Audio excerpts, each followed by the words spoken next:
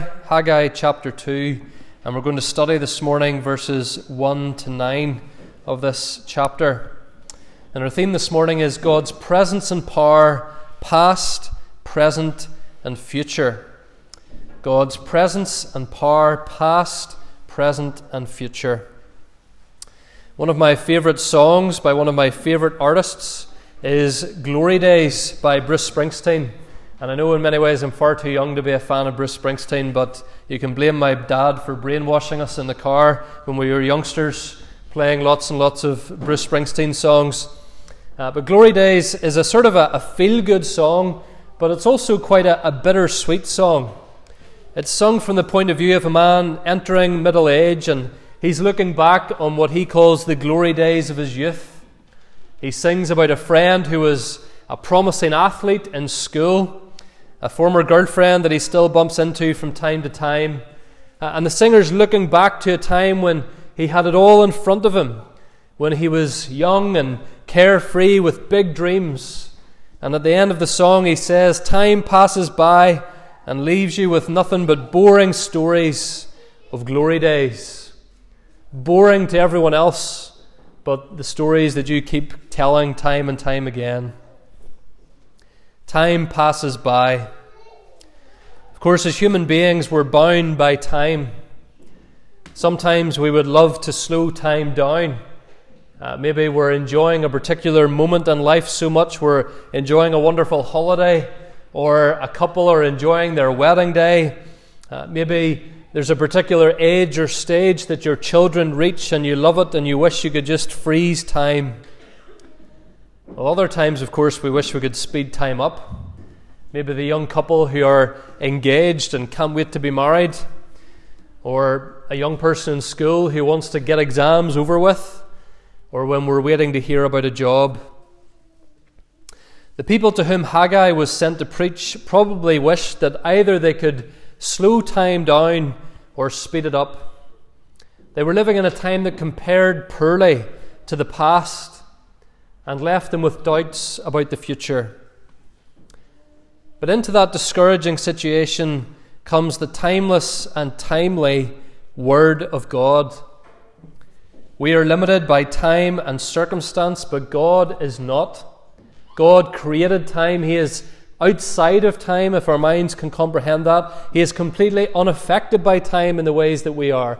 And when we are discouraged and anxious, He is kind enough to speak to us and encourage us with His timeless and timely Word. And the first thing that God says here in this next passage in Haggai, the first thing that He says to His people is, don't be intimidated by your past. Don't be intimidated by your past. Look at Haggai chapter 2 and verse 1. In the second year of Darius the king, in the 7th month, on the 21st day of the month, the word of the Lord came. Dates, names, and places are all over the Scriptures, and they're very important. It's part of the evidence of the truth and reliability of Scripture, that it's not just abstract, it's full of dates and names and places. And this particular date was very significant for the Jewish people, the 21st day of the 7th month of the year. It works out as the 17th of October, 520 BC. The 7th month was perhaps the most important month of the whole year for the Jews. On the first day of the month was the Feast of Trumpets, commanded in Leviticus 23. Trumpets were blown to mark a day of rest and of thanksgiving offerings being offered to God. And it also marked the beginning of preparation for the Day of Atonement, which was the most important day of the year. The Day of Atonement took place on the 10th day of the 7th month. It was the only day of the year when the high priest would enter the Holy of Holies and sprinkle the blood of a sacrificial goat on the mercy seat, the Ark of the Covenant. Another animal would be chased away into the wilderness, symbolically. And these two rituals taught God's people that a blood substitute, a sacrifice, was needed to carry away the guilt and punishment of their sin, the most holy day of the year. Finally, on the 15th day of the 7th month, there was the Feast of Booths, or the Feast of Tabernacles. And this was when the people were commanded by God to build little shelters for themselves, made out of leaves and branches. Boys and girls, I don't know if you have a tree house at home, or if you've ever built yourself a little shelter or hideaway in your garden. Well, that's sort of like what God commanded his people to do for a week every year. They were to build little shelters and live in them. And this was to remind them of how their ancestors had lived for years and years as they wandered the wilderness before they came into the promised land. So 3 holy days, friends. 3 tremendously important days and important weeks in the year. The Feast of Trumpets, the Day of Atonement, and the Feast of Booths. Now, bearing all of that in mind, notice that God speaks through Haggai on the 21st day of the 7th month, when the last feast, the Feast of Booths or Tabernacles, is about to end. It's the end of 3 weeks of holy days. 3 weeks when God's law forbade any work to be done, which would have included the work of rebuilding the temple. 3 weeks when God's people were reminded vividly and clearly about their past, the glory of the Exodus, the miraculous ways in which God had brought their ancestors into the promised land, the wonderful kingdom that had emerged there under David and Solomon instead of having to wander around living in tents. Glory days. And now these holy days are coming to an end. And the people are starting to look once again at the unimpressive foundations of their new temple and all those piles of rubble that have been lying in Jerusalem for 60 years. And perhaps, friends, they really, really didn't want to go back to work. We probably all know that feeling, don't we? Did you have to drag yourself back to work on that dark January day after Christmas? Boys and girls, would you not rather have had another week of Christmas holiday than go back to school, or maybe in the summertime, another week to enjoy the long evenings and the sunshine instead of going back to school? Well, perhaps that's how these people felt. And it wasn't just that they were work shy. It wasn't that they just wanted more holiday time for the sake of it. It was that the holiday time that they just had reminded them of the glory of the past. A far more glorious past than their discouraging present. But God knows exactly how they're feeling. And look at the timely message he brings them through Haggai, verse 3. Who is left among you who saw this house in its former glory? How do you see it now? Is it not as nothing in your eyes? This is the issue, you see. The oldest Jews would have remembered seeing Solomon's golden temple.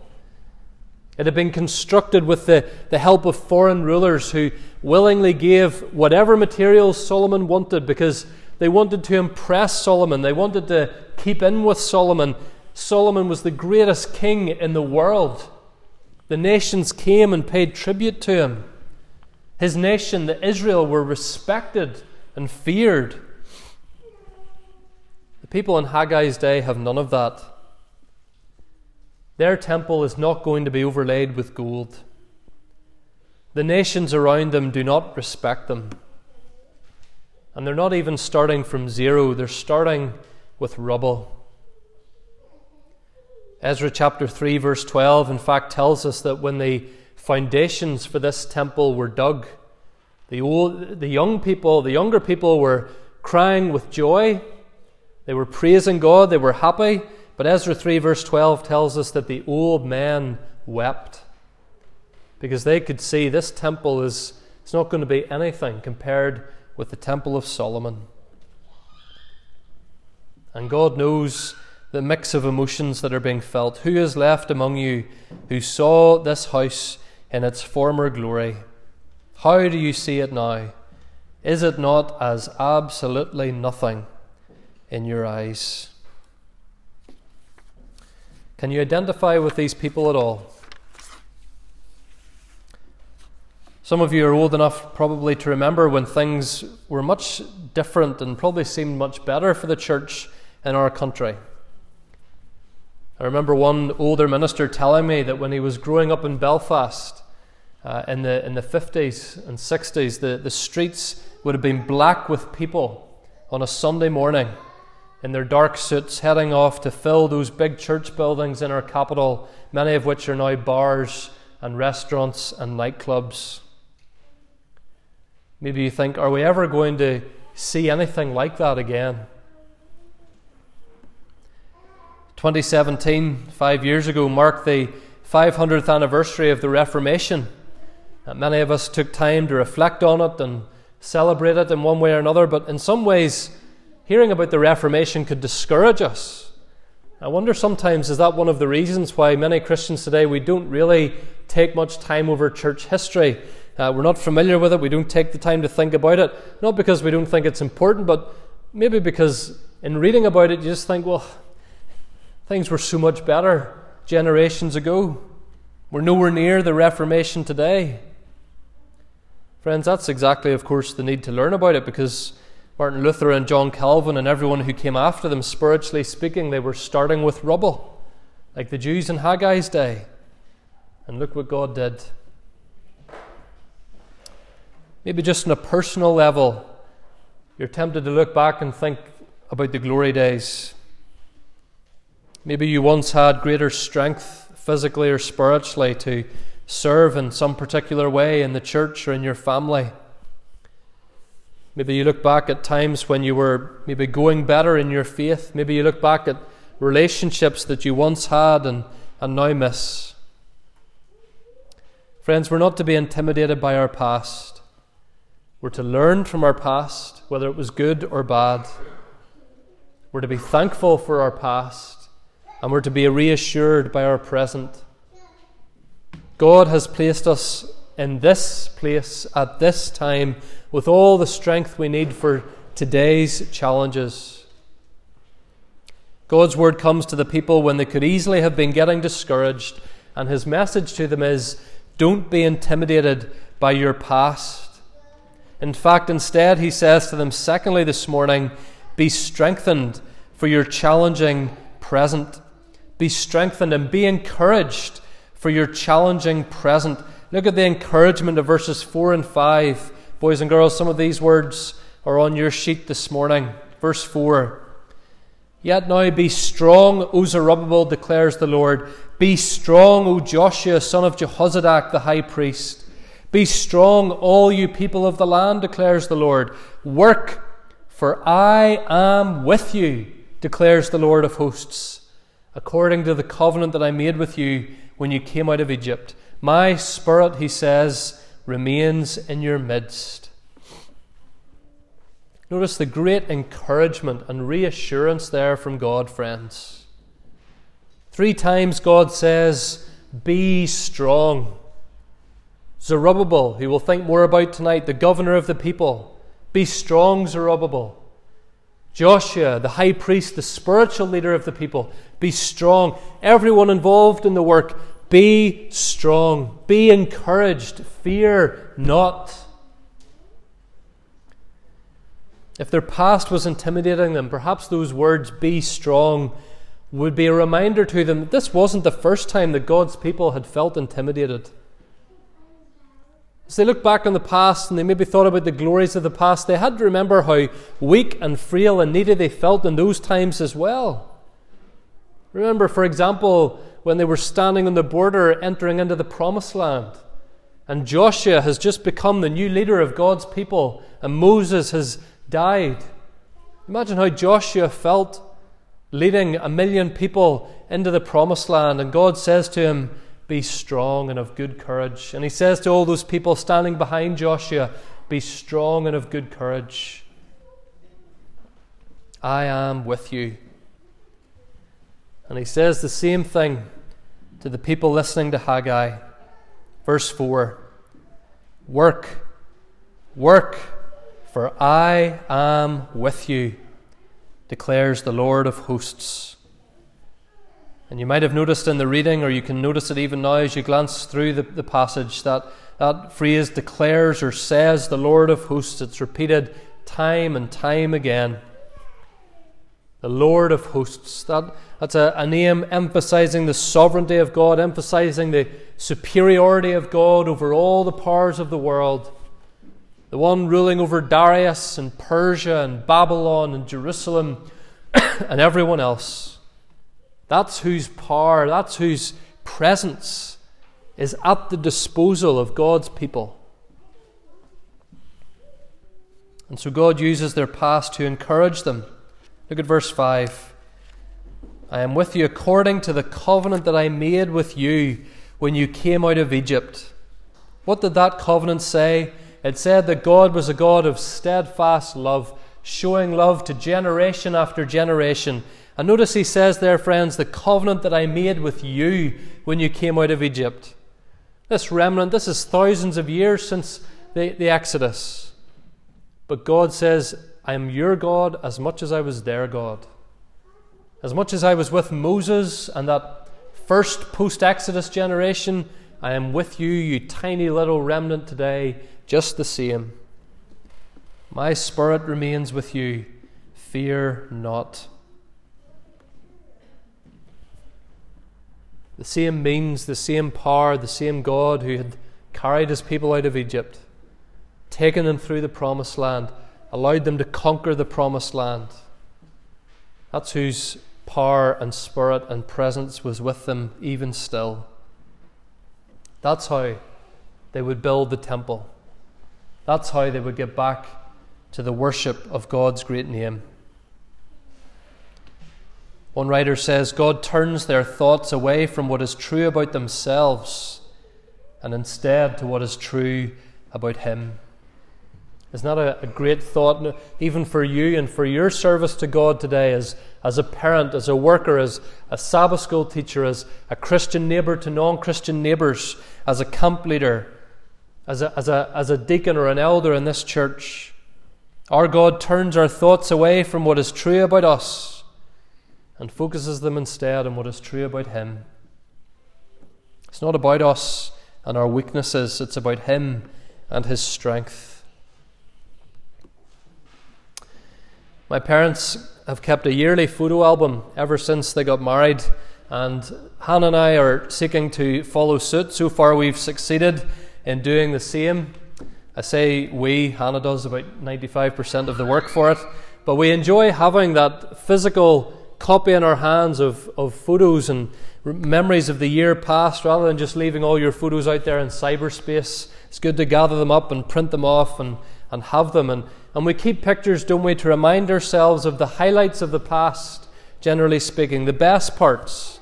But perhaps even at times we document difficult things as well. And we can look back and we give thanks for what God has given to us, and we can see how far God has brought us.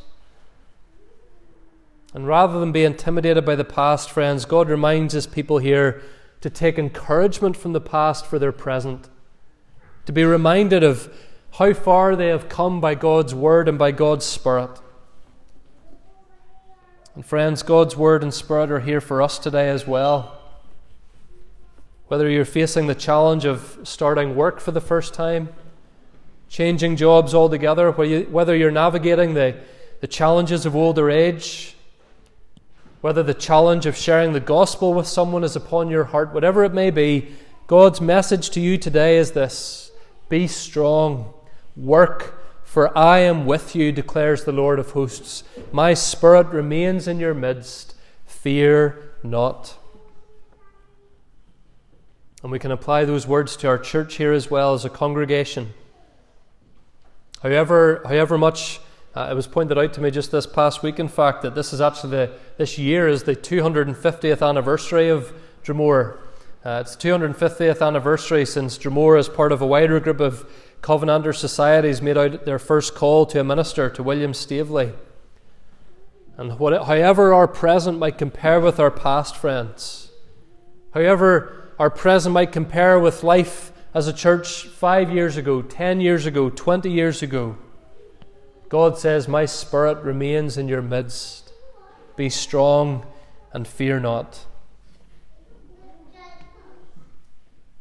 And he says here that his Spirit is with them. And you might, we thought a little bit about this in the autumn, but you might think, well, what does it actually mean to have the Holy Spirit?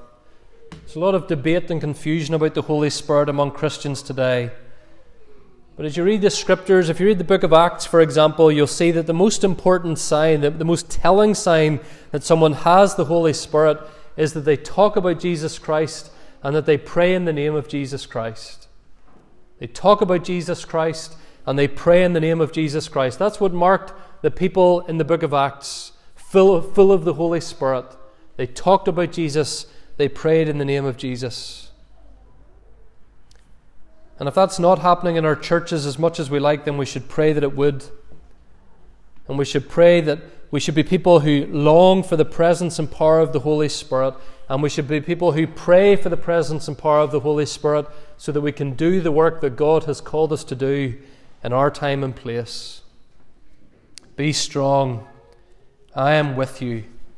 My Spirit remains in your midst. Fear not. So God says, do not be intimidated by your past.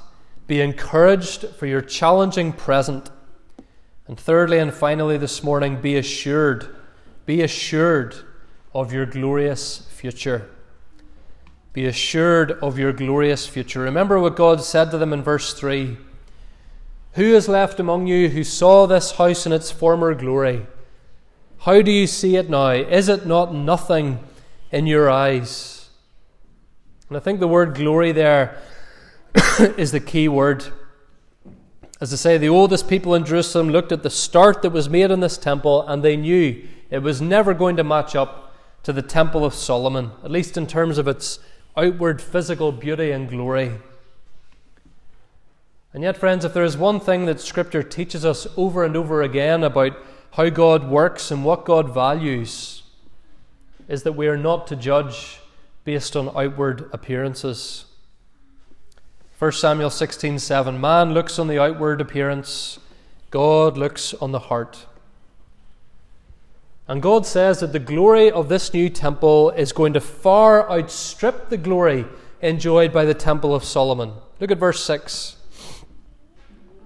Yet once more, in a little while, I will shake the heavens and the earth and the sea and the dry land. And I will shake all the nations, so that the treasures of all the nations shall come in. And look, I will fill this house with glory, says the Lord of hosts. Verse 9, the latter glory of this house shall be greater than the former, says the Lord of hosts. Now there's a lot to think about there, but again I think that it all revolves around this issue of glory. How is this new temple smaller, less grand, less golden? How is it going to be more glorious than the previous one? Well, physically speaking, you could say that it did eventually become more beautiful and splendid than Solomon's, because years and years after Haggai, Herod the so-called Great renovated the temple and extended the temple precincts and overlaid it all with finery and gold. And so, on a superficial level, you could say that this building became more glorious again. But of course, Herod was not a true worshipper of God. Indeed, he proved himself to be an enemy of God. Herod didn't do anything for the glory of God. Herod did everything for the glory of himself. So I don't think that's what we're to think of when we think of the glory of this temple exceeding the former glory. Rather, friends, the glory of this temple would eventually come from the presence of God within it. The presence of God within this temple. A few centuries after this temple was built in Haggai's day, God himself came and walked around in it and taught his followers and preached his gospel and announced the kingdom of God. John 1 verse 14, the Word became flesh and dwelt, tabernacled among us, and we have seen his what? His glory. Glory as of the only Son from the Father, full of grace and truth. Jesus Christ was and is Emmanuel, God with us, and it's in Him that we most clearly behold the glory of God. Jesus, when He walked this earth, friends, embodied all that this temple was supposed to be. And a bit like the physical temple in Haggai's day, Christ had no outward glory. As Isaiah prophesied about Him, there was nothing in Jesus' appearance that would have drawn you to Him. He was despised and rejected, a man of sorrows and familiar with grief. He was even put to death on a cross, the most shameful, least glorious way to die. And yet in dying on the cross, He was providing a way for sinners to be saved. He was providing a way for us to dwell with God, to be with God, free from the punishment that our sins deserve. And so, friends, by challenging them to build this new, outwardly unimpressive temple, God was teaching His people to look beyond the obvious and the immediate and to look to the future, to look to the coming of His kingdom in glory, a glory personified in the Lord Jesus Christ. Notice God says through Haggai that the treasures of the nations will come in. And it's funny, we read very similar language to that in Revelation chapter 21. The glory of the nations, the treasures of the nations being brought in as men and women bow the knee to Christ as Lord and Saviour and dedicate their very lives to Him. That's why Psalm 72, which we'll sing in a few moments, closes with these wonderful words. Let the whole earth be filled with His glory. Let the gospel keep advancing. Let the nations keep coming. Let them add to the glory of God, Father, Son, and Holy Spirit. It's no longer about a physical building, friends. It's about changed people. The church made glorious through the presence and power of Jesus Christ. Revelation 21 again. I saw no temple in the city. Its temple is the Lord God, the Almighty, and the Lamb. And the city has no need of sun or moon to shine on it, for the glory of God, notice that, the glory of God gives it light, and its lamp is the Lamb. By its light will the nations walk, and the kings of the earth will bring their glory into it. That's the future that we are headed for, friends. Even as we deal with our challenging present, we are headed for a future of glory, a future of joy, a future with our glorious King. Here's the challenge for you and me this morning. Whose glory are we living for? Which kingdoms are we investing in? We're all investing in someone's kingdom. Maybe it's our own little kingdoms, our own panelled houses, our own lives which are short and fleeting. And before you know it, you're looking back and longing for the glory days that have been and gone. Far more worthwhile it is, friends, to live for the glory of Jesus Christ, which will outstrip and outlast everything else.